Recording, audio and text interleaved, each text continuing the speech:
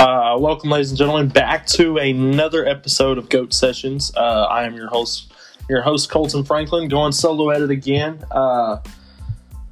Just some stuff I want to talk about today. We're going to talk a little about the Women's College World Series, which is actually going on right now. Oklahoma is up 2-1 over James Madison in the bottom of the fifth. Oklahoma's up to bat. James Madison with a shocking opening win against number one seed Oklahoma. James Madison is the only non-ranked team in the Women's College World Series left in the Final Four. So both of these games today are elimination games, and then the championship series will begin tomorrow. James Madison, they lost 6-3 to Oklahoma in the second meeting, so now they're just trying to come back, make their way into their first Women's College World Series final. Then after this game, we're going to have number 10 Florida State versus number 3 Alabama. I do want to talk a little about that.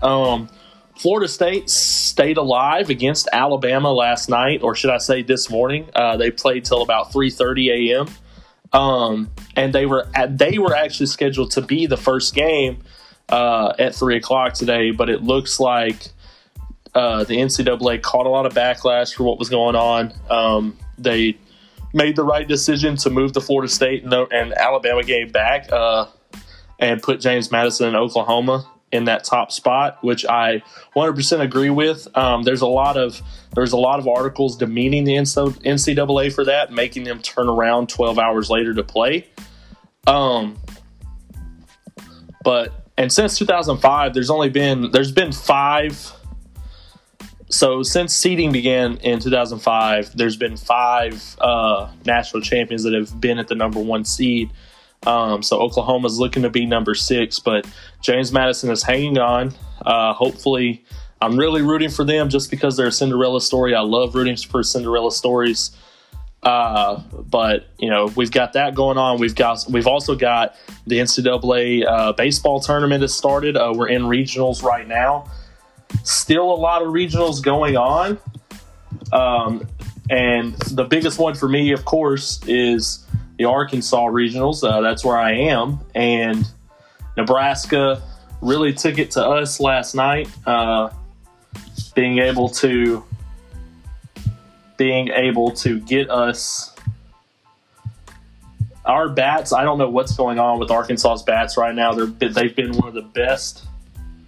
They've been one of the best lineups in baseball all year long. They've got one of the best pitching staffs in baseball, but it seems like in this one, they just really seem to not be able – I don't know what's going on with them, but in this entire regional, they seem to have not been able to get up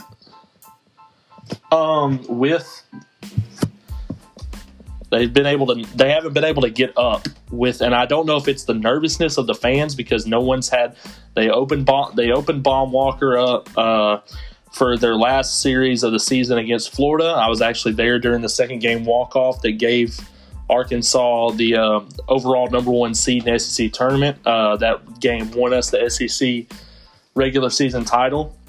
Arkansas went on to win the SEC championship game, and they had the pitching in the first game against NJIT really seemed, not sure where it was, but Dave Van Horn, the head coach, pitched eight different guys in that game. So, it's a kind of no one really got their rhythm going. Not sure who's going tonight for them, but no one really got their rhythm going. I think it was like 5 home runs in the game, though. So the bats were really rolling in that. And then you went to the second game against Nebraska in the semifinal, and it was 5-1, but Nebraska gave up 10 walks, and Arkansas really couldn't find a way to get the bats rolling and do anything about that. Nebraska would go on to beat NJIT 18-4, and then that set up the game last night against Arkansas. Nebraska ended up winning 5-3. Arkansas had numerous scoring chances, but they just could not pull it off. And tonight they play at 8 o'clock to see who moves on to the Super Regional and faces North Carolina State. As of right now, Stanford and UC Irvine play tonight. UC Irvine with a big win last night to beat Stanford and set up an elimination game. They'll face whoever wins between Texas Tech. Arizona's booked their ticket Ole Miss and Southern Miss also play tonight. They'll play the winner of Arizona.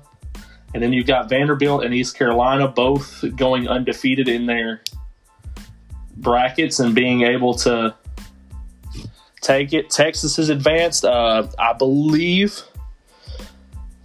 you're looking at a South Alabama, South Florida championship game to see who faces Texas. Notre Dame and Mississippi State have already punched their ticket.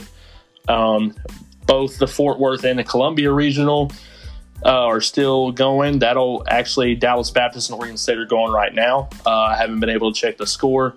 Old Dominion and Virginia play tonight. Oregon and LSU. The winner of that faces Tennessee, who advanced in their regional. It's been a really exciting postseason for both NCAA squads, both the softball and the baseball. It seems like, especially now that fans are coming back. Actually, South Florida and South Alabama are 2-2 in the bottom of the fifth right now. South Alabama is the home team. Oregon State's up 5-0 over Dallas Baptist in the bottom of the fourth, so it's not looking well for Dallas Baptist. And Ole Miss is up 9-2 over Southern Miss in the bottom of the fourth. So both games are a little under halfway, but they're both the best game is looking like South Florida and South Alabama, which I really do want to talk about that series. So Florida came into the regular season starting off this year. They were the number one overall, unanimous decision to be the number one seed overall. They ended the season at 15th. They ended up getting swept by Arkansas in the final series. And then they walked into their regional. And what was funny, I root for all SEC teams, especially in regional play, because I want to see how many SEC teams are able to make it. So today will be one of the few times I'm rooting for LSU as an Arkansas fan. But when you're telling me that Florida was supposed to be this big thing, and a lot of people still had Florida going deep in this, because the SEC is arguably the SEC, no doubt, is the best conference in baseball. There's a lot of stuff going around, especially because of Danny Kelly saying, well, the SEC gets special treatment when it comes to picking people to be in the postseason. But Florida really just bombed it. I mean, I don't know if it was just not ready for Kevin O'Sullivan, who was basically just said, we got beat. There's nothing that we could really do except play better. And I really thought that was, he didn't make excuses, which they didn't really have any. They were 100% healthy. They lost 5-3 to South Florida in the five. I mean, the biggest takeaway they can make is they lost to the two teams that are in the regional championship game right now. They lost 5-3 to South Florida, and then 19-1 to South Alabama. An SEC team lost 19-1 to South Alabama.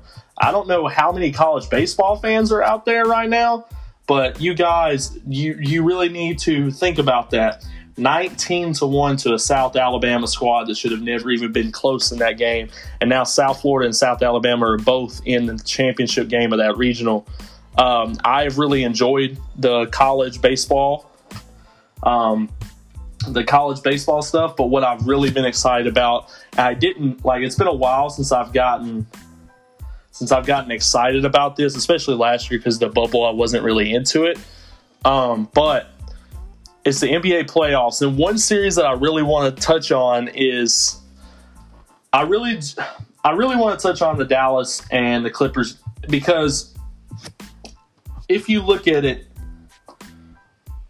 so Doncic basically has gotten the opposite output from his team that Nikola Jokic has gotten at Denver. And I compare those two because they're both two of the better offensive players in baseball or basketball, two of the better all-around offensive players in basketball. And they don't really have a big supporting cast. Kristaps Porzingis is supposed to be the second man for Doncic. That hasn't been the case. Porzingis has really become a liability for them. There was one play, and I loved the Mark Jackson and Jeff Van Gundy rift, where Porzingis got a big steal and was dribbling down the court, had a 2-on-1 opportunity, and yet decided to pull up on the wing for a contested three instead of passing it down low to his man running on the break. And Mark Jackson was like, I love seeing that. I love seeing Porzingis actually be aggressive. And Jeff Van Gundy stated, really? You like 2-on-1 pull-up threes on a break? And, I just couldn't help but laugh. Jeff Van Gundy was all over it this series. And, I mean, if you look at it, Porzingis' stat line doesn't sound that bad. 47.2 from the field. He did only shoot 29.6 from 3 points. He shot 84 from the free throw line, but he was only taking maybe 3 a game. Only 5.4 rebounds, 1.3 assists. He averaged 0.7 blocks. I mean, 13.1 points. They were negative 1.1 with him on the court. They weren't super negative except with like a Jalen Brunson. They were actually plus 3.7 with Dorian Finney-Smith. The defensive energy that Dorian Finney-Smith brings, I think that he could help out a lot of teams, but I don't see Dallas sending him anywhere anytime soon. But he's a nice little focal point defensive wise. He brings so much energy. He fights so hard. But Luka, man, 35.7 points, 40% from three, 49% field goal overall. I mean, he only shot 50. Their ultimate downfall was their free throw percentage. I mean, if you look at, Luka was their leader in assists. He had 10.3, which was the leader in assists in the series. 35.7 was 3 points more than Kawhi Leonard, so leader in points in the series. I mean, and if you look at it team stats-wise, the Clippers averaged 5 more points. They only averaged 1 more rebound. They only averaged 2 more assists. They averaged 1 more steal. They did average 3 more blocks, which were not – that created some break opportunities for them, which I think that they really capitalized on. They both averaged 11 turnovers. The Dallas Mavericks shot a better three-point. They shot 38% overall, a lot of that due to Luka. They shot 45% from the field, while the Clippers shot 48%. But the biggest telling was the free throws, where Dallas actually shot only 70% from the free throw line, Luka only shooting 52%.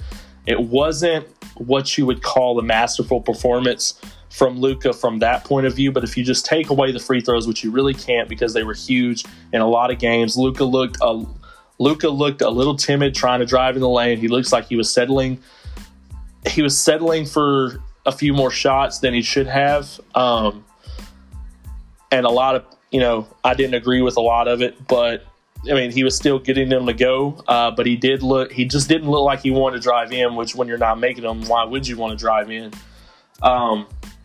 But I don't get why none of his teammates, it seemed like Dorian Finney-Smith was really the only one that wanted to step up. I don't understand.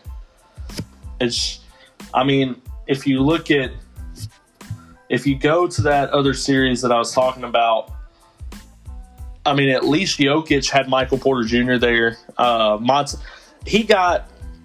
Jokic had all this production from guys like Monte Morris. Austin Rivers had some good games down a couple stretches.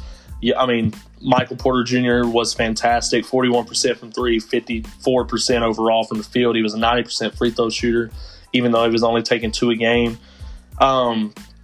So when you look at that and you look at just the production difference, Campazzo is just a menace on the defensive end. He's like a termite that you can't get out of your house, and he's like a gnat flying around your face. Aaron Gordon averaged 12.5.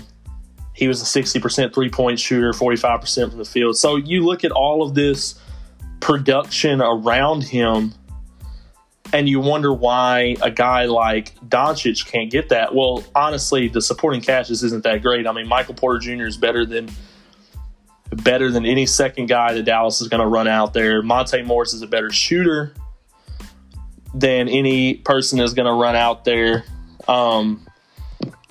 It's Aaron Gordon is good down low defensively.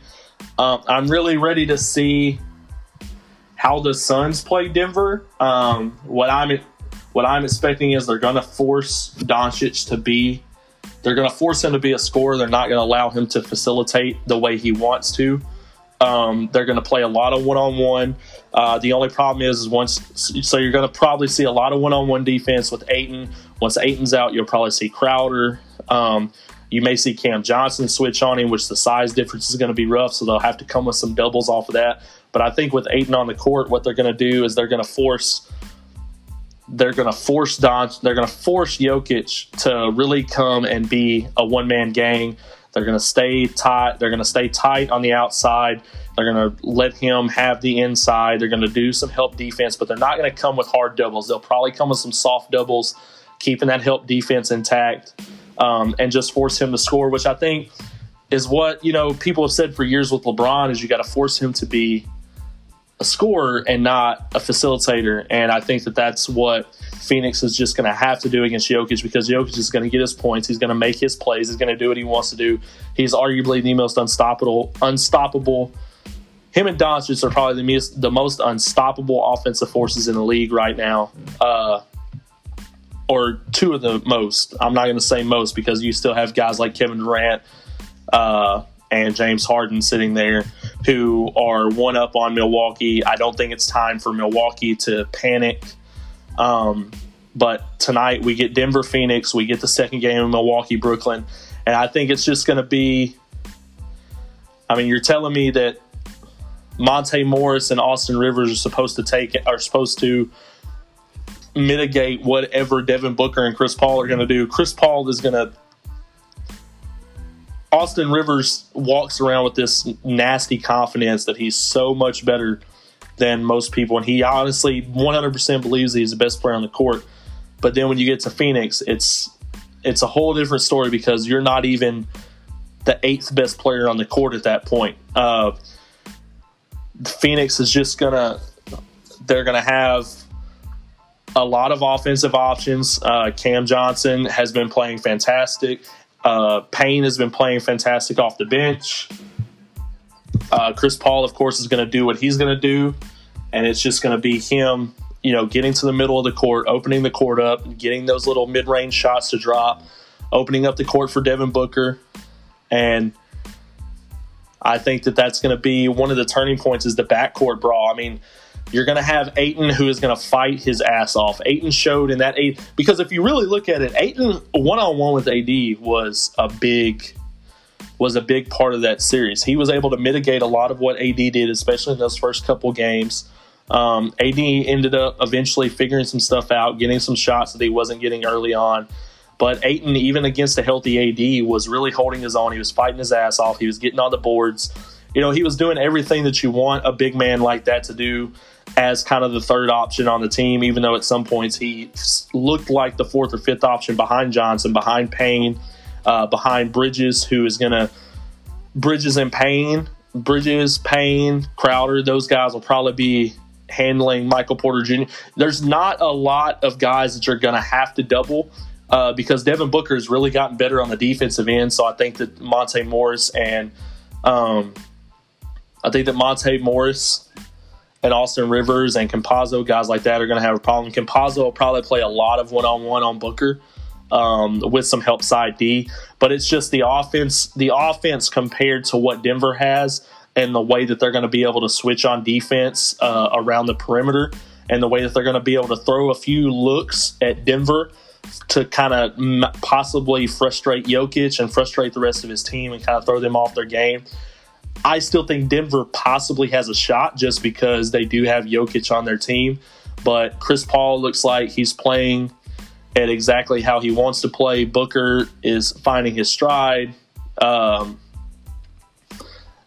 it's fantastic to watch this young kid in his first playoff series just going absolutely ballistic. I loved watching it. I love watching Ayton the way he's playing. I just love the way this Phoenix team is constructed. But if the Clippers are playing the way that they are, I don't see the Clippers I don't see teams being able to handle them, especially if Paul George is playing the way he's been playing. Kawhi Leonard has just been playing out of his mind, just getting any shot he wants. He doesn't care. But against Utah, with what they're going to have I mean, Donovan Mitchell, you know that you're going to get a lot of one-on-one defense. You're going to get a lot of one-on-one defense. Kawhi and all these guys are going to play up on him. Conley, I think, is really going to have to produce in this. He's going to have to come through a lot more than what he is really accustomed to. Even in the Memphis series, he was amazing, but I still, that was not against the defensive team that he's going to come up against when he's up against the Clippers. And then you've got Clarkson and Ingles, who are 2 6 Men of the Year candidates. Clarkson winning it, Bojan Bogdanovic, Mike Conley, Rudy Gobert is, of course, the Stifle Tower in the middle. Royce O'Neal averaged 11 points a game in the last series. Shot 50% from the field, 53% from three. This three-pointing team, Clarkson is really struggling from the three-point line. He took 8 a game in that last series. Him and Mitchell took about the same. I feel like Clarkson goes searching for his shot a little too much sometimes, but I like guys like Austin Rivers, and I like guys who shoot with confidence, because shooters are going to shoot. The only way that a shooter breaks out of his slump is if he shoots, but 23% isn't going to cut it. We'll see how this actually goes down in this series. Maybe it was some mechanical issues. Maybe it was just nerves. We'll see. He still shot 40% from the field outside of his three-point shots. But what's crazy to me is the plus-minus for this Jazz team. In that Memphis series, Clarkson really, for their top 7 or 8 guys, Clarkson is the only one who had a minus, and it was only a 0.4. You look at Mitchell, plus 12.5, 5.2 for Bogdanovic, 10.2 for Mike Conley, 11.8 for Rudy Gobert, 5 for Royce O'Neal, 5% for George Niang, who was shooting lights out, I thought. I thought he was, but then when you look at it, he shot 40% from three, but it was only 1 3-point made per game to 4 attempts. So he only shot 34% from the field. So that's going to be something they're going to have to fix. The bench is going to have to come through great against this Clippers team, who seem to be now showing, their bench seems to be showing their depth. Reggie Jackson played fantastic, especially, over the final couple of games. And I don't know where Terrence Mann ended up coming from, but he was amazing, especially in the last couple of games, the way that he was able to bring that bench scoring. And it's just, if you look at their top 5 guys, they're going to be able to switch on anybody. I feel like Rondo may get a little more playing time in this just to kind of stifle that Denver team. But, Reggie Jackson is a good defender. Morris and Batum are probably going to play down low. They can switch on the bigs, but I don't know who's going to play. The difference now is I don't know if they know who's going to play on Gobert because of the height differential, because of his strength and length and the way he can get to the rim anytime he wants once he gets the ball in the post. I don't know if Morris Sr. and Batum are going to be able to handle that, so you may see a lot of help defense, which is going to tear the Clippers apart. But they're definitely going to need guys like Terrence Mann and Luke Kennard to step up. Rondo's going to have to do a lot more than he has done. Only 35% from three, 32% from the field. So he's definitely going to have to, and that was in 18 minutes a game. So he's definitely going to have to do a lot more than what he wants. We're probably not going to, we may see Beverly a lot. They're probably going to throw a lot of their better defenders at him. So you'll probably see a big 3-guard rotation with Beverly, Jackson, and Rondo. I don't know if they're going to risk. I feel like they're going to have to match the scoring. So if Terrence Mann is playing like he was playing, they're probably going to throw Mann out there, and so that they can kind of kickstart the offense when they have to put their bench in. So that's, and I don't want people to panic about. I don't want people to panic about either of the East series. Milwaukee, Middleton didn't have a great game in the first game. He's still gonna, he's gonna be Middleton. He's gonna have one of those games where he's gonna have one of those breakout games where you're like, holy crap, this is what he's capable of. But why can't he do it consistently? In that first game, he He had 13 points, but he only shot 26% from the field and didn't make a three. He shot 0% from three. So, it's going to be interesting to watch. Giannis didn't hit a free throw in that game. Holiday was only 1 for 3 in that game. They didn't really get to the free throw line a lot, especially with their main stars. Giannis, of course, did what Giannis does. He actually shot 40% from three, but it's only 2 for 5. He went 66% from the field. He had 34 points. Lopez had 19. Holiday had 17. So the bench production is there. It's the shooting percentages that have to get better. Lopez, he shot 72% from the field, so you can't really put a lot on him. He was 0 for 1 from three-point range. But if you look at Holiday and Middleton, 36% for Holiday, 26% for Middleton. Holiday only shot 28% from three. Tucker only shot 25% from three. He had 7 points. So they're going to need a lot more bench production. And it's crazy. Teague actually played 13. They don't really have a truly deep roster, especially when they have to deal with this Brooklyn team where they have 3 guys who they can take 2 off the court at a time, and they're perfectly fine. You never feel like you can get back into the game once they get the lead. I feel like once they're up if they're up 7 or 8 points, you can get it back within 3 or 4, and then all of a sudden there's 2 threes down and you're back down by 9 or 10.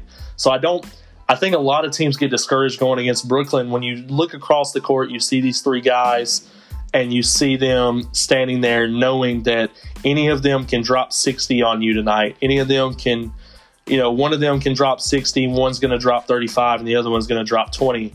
And they're going to outscore all your starters just with those 3 guys. So it's going to be really interesting to see how this series plays out. I don't understand the Phillies series. I thought that I'm in agreement with Bill Simmons. I think that if you're Philadelphia, whenever Trae Young is on the court, you throw Tybalt at him, you throw that length at him, you throw that good defense. I mean, they've got 2 defenders at the point guard position that they can throw at him, and Simmons and Tybalt, and really frustrate him. Force him to play away from the rim, force him to play away from the 3-point line, force him high, get the ball out of his hands, force his other guys to do stuff. And I don't think Philadelphia really understood that, and I think Trae figured that out right away, that Philadelphia didn't quite understand how to play him. But as much as I talk crap about Doc Rivers, who I still don't think is a championship coach, I think that he inherits championship talent, but that's something for another day. I think that he's going to make the necessary adjustments. I think that because Tybalt isn't someone that you need on your offensive end, so you're not really worried about him playing offense. I think that whenever Trae Young is on the court, you bring in Matisse Tybalt, let him play defense on Young, and then when Young's taken out, you take Tybalt off. And even if you leave Simmons, then at least you're not playing 3-on-5. At least it's 4-on-5, because if you're playing Matisse Tybalt and Ben Simmons at the same time, you're not really worried about either one of them. So you're basically playing 3-on-5. And with the game that Joel Embiid had, for a guy who wasn't even supposed to play, dropping 39 points in 38 minutes. He only shot 1 for 3 from the field, or 1 for 3 from 3-point, but he was 57% from the field. Harris had a quiet 20. Curry had a nice little 21. And if you look at these top 4 guys, Simmons had 17. He was only 3 for 10 from the free throw line. You're going to see them do that to him a lot down the stretch. He was 7 for 7 from the field and he didn't hit a 3, of course. And he was only 3 for 10 from the free throw line. So what you're going to see them do a lot is a lot of teams are going to start hacking him really early on. But their 5 guys, 5 of their guys were in double figures. Danny Green absolutely played terrible. Thank God he's not a second or third or fourth option anymore. But if you look at their top 4 guys, Embiid, Curry, Harris, Simmons, they all had plus minuses, plus 13 for Embiid, plus 16 for Curry, plus 9 for Harris, plus 4 for Simmons. And then it's a huge drop off And Danny Green, as much as his shooting woes plagued him, he had a +5. But then if you look at Tybal and Korkmaz, it's -12. But that's a lot of them on the offensive end. A lot of teams don't really respect them on the offensive end, as they shouldn't. So that's what I mean when I say if you're going to bring Tybal in, then you put him in when Young's in the game. And then once Young is taken out, you put Tybal back on the bench. You bring it. I'm a huge fan of Tyrese Maxey. He has a little bit more to go. It's not going to be this playoffs, really, to me, that is going to be his coming out party. I think he still has a lot more growth. But if you're guys like Danny Green, George Hill, Shake Milton, who have been with this team, you're going to need to step up. And it's crazy if you go to the Hawks side of the ball. Trey, 35 points, of course. Bogdanovich and College both had 21. Herder had 15. Capella had 11. The only problem with if you're trying to get the ball out of the Hawks' hands is if you look at it, they have 3 or 4 other weapons that can get their shots. Kevin Herder has shown that he can get his shot when he needs to. Bogdan has shown that he can get to any spot he wants to. He can hit anything from behind the arc.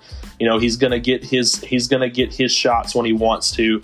Like I said, Herder, Gallinari has been fantastic for them throughout the playoffs. And actually, if they didn't fall asleep, if they didn't have the game in hand in that final 4 or 5 minutes, and they didn't fall asleep for those 3 minutes to allow Philadelphia back in the game, we're probably looking at Atlanta, really running away with that by 10 or 15 points. But Trae Young actually had a -11 and Collins had a -12 in that game. Gallinari and Williams both had the higher plus minuses at 16 and 11. Actually, Okongwu had 13. He only played 11 minutes, but in those 11 minutes, they were plus 13.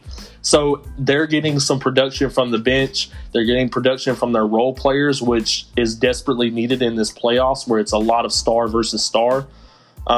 So that's going to be something to really look out for in these playoffs. I'm really excited. I'm wanting Chris Paul to make it to the finals. I think the Suns, to me, are the best team in the West left.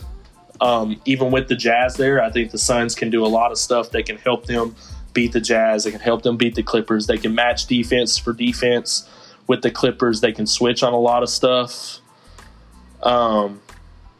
just like the Clippers can. So I think that, you run into trouble when you try those pick and rolls because you're never going to – there's not a lot of favorable matchups that you're going to get.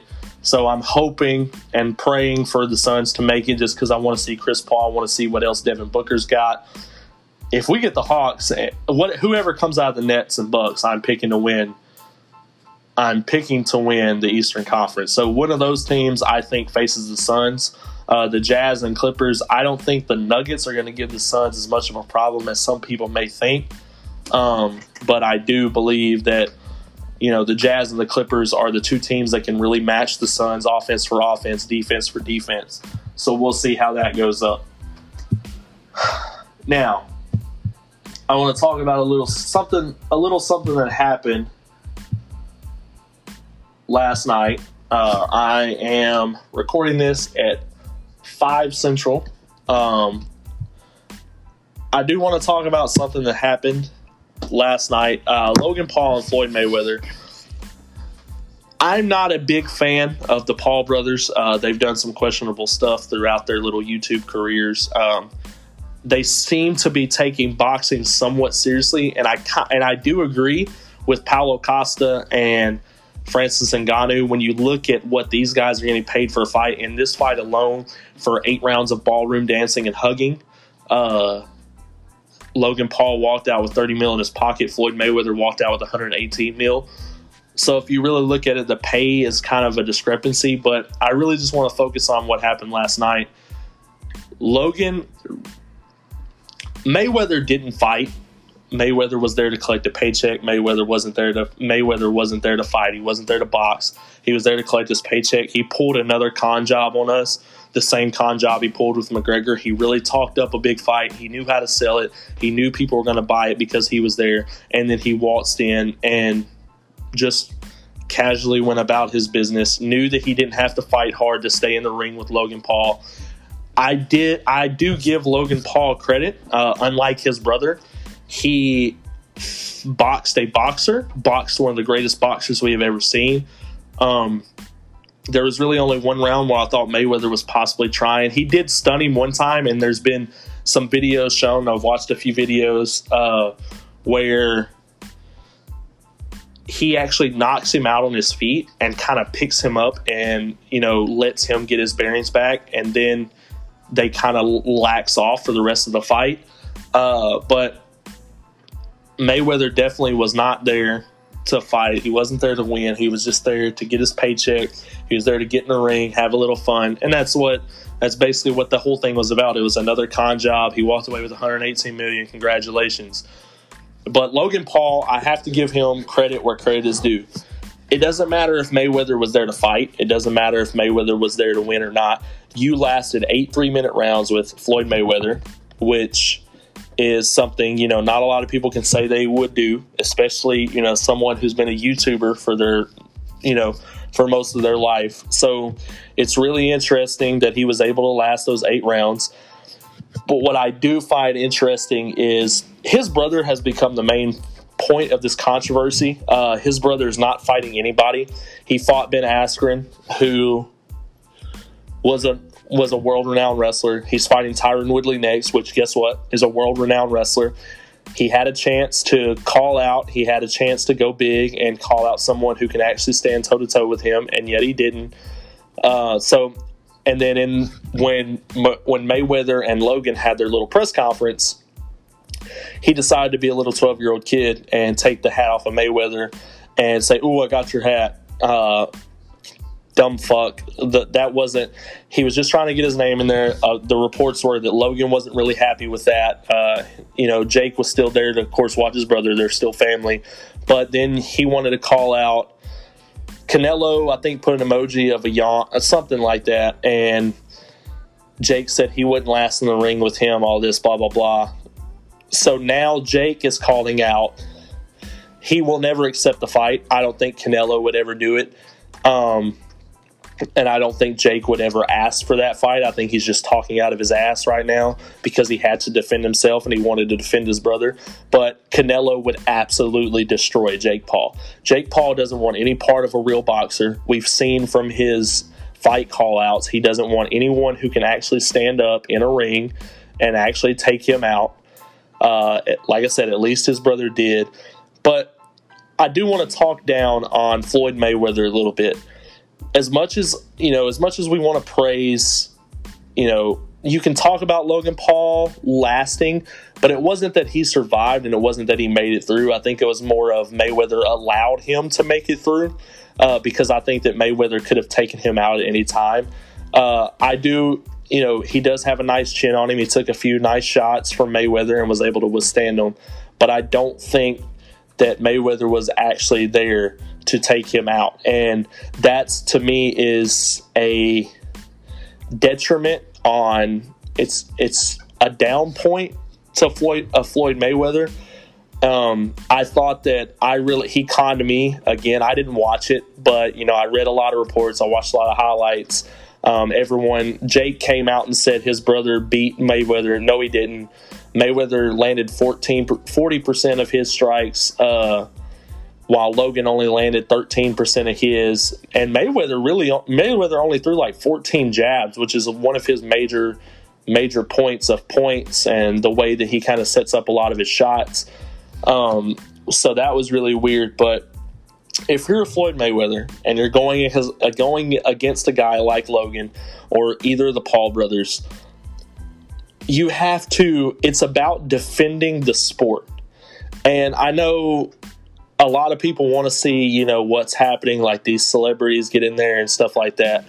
But you have to, there's a certain point to where you have to put your pride up. You have to put the respect of the sport up, and you have to defend that. And I think that Tyron, and he really understands that the sport is, a lot of people don't want to see these guys in this sport. A lot of people like a Canelo and like an Usman see them as a detriment to the sport and how they're kind of making a joke of it.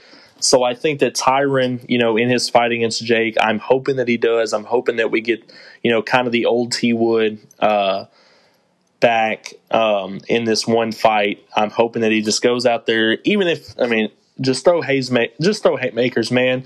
If you connect, you connect. He's got one of the most powerful. He's got some powerful one-punch power. Even though he's not a striker, he's going to train with Mayweather before the fight, though.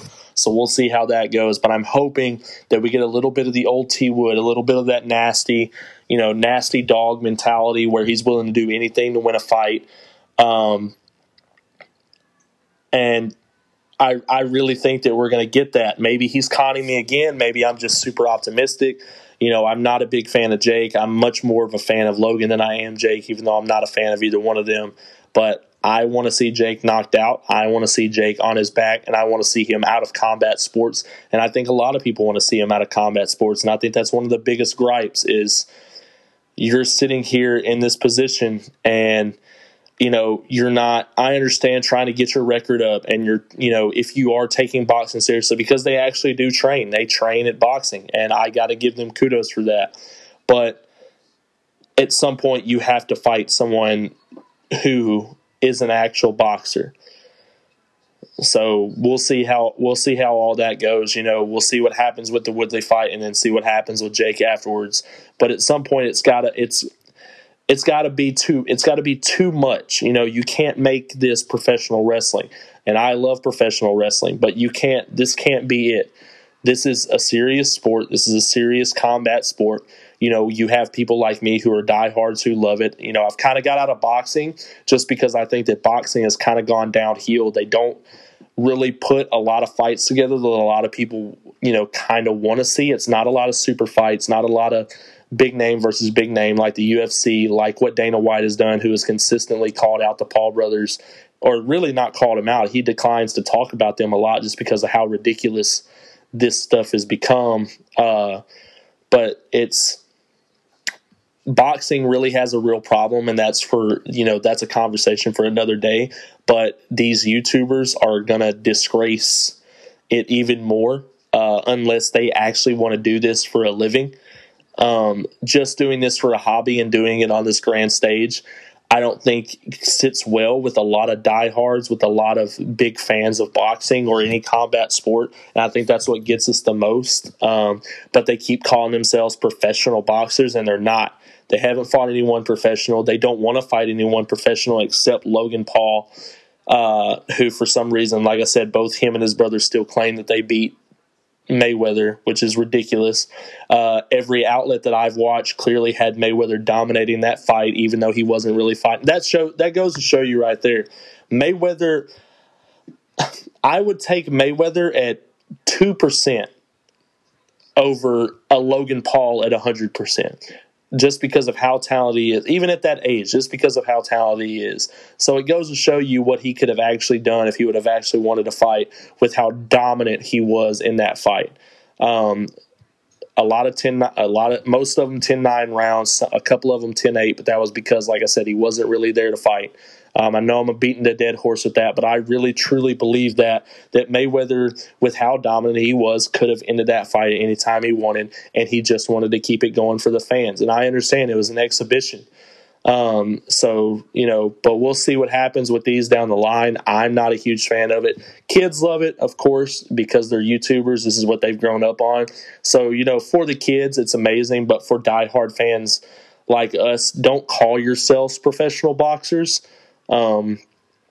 Because you're not. I don't care what you say. I don't care if you did just last 8 3-minute rounds with Mayweather. You're not a professional boxer until you actually go out there and have an actual fight with someone who's actually trained in the skill, not a KSI or someone like that who does it a little bit here and there, but someone who trains every day of their life to be the best at what they do. So we'll see if that happens down the road. We'll see if they're serious about professional boxing. And if they do become serious about professional boxing and they succeed, more kudos to them. If they're just trying to up their stats and up their records right now, I understand. A lot of boxers do that. A lot of young boxers do that. As a matter of fact, there was a story about Derek Lewis and George Foreman's son where Lewis actually told this a little while back, to where Lewis was in the gym.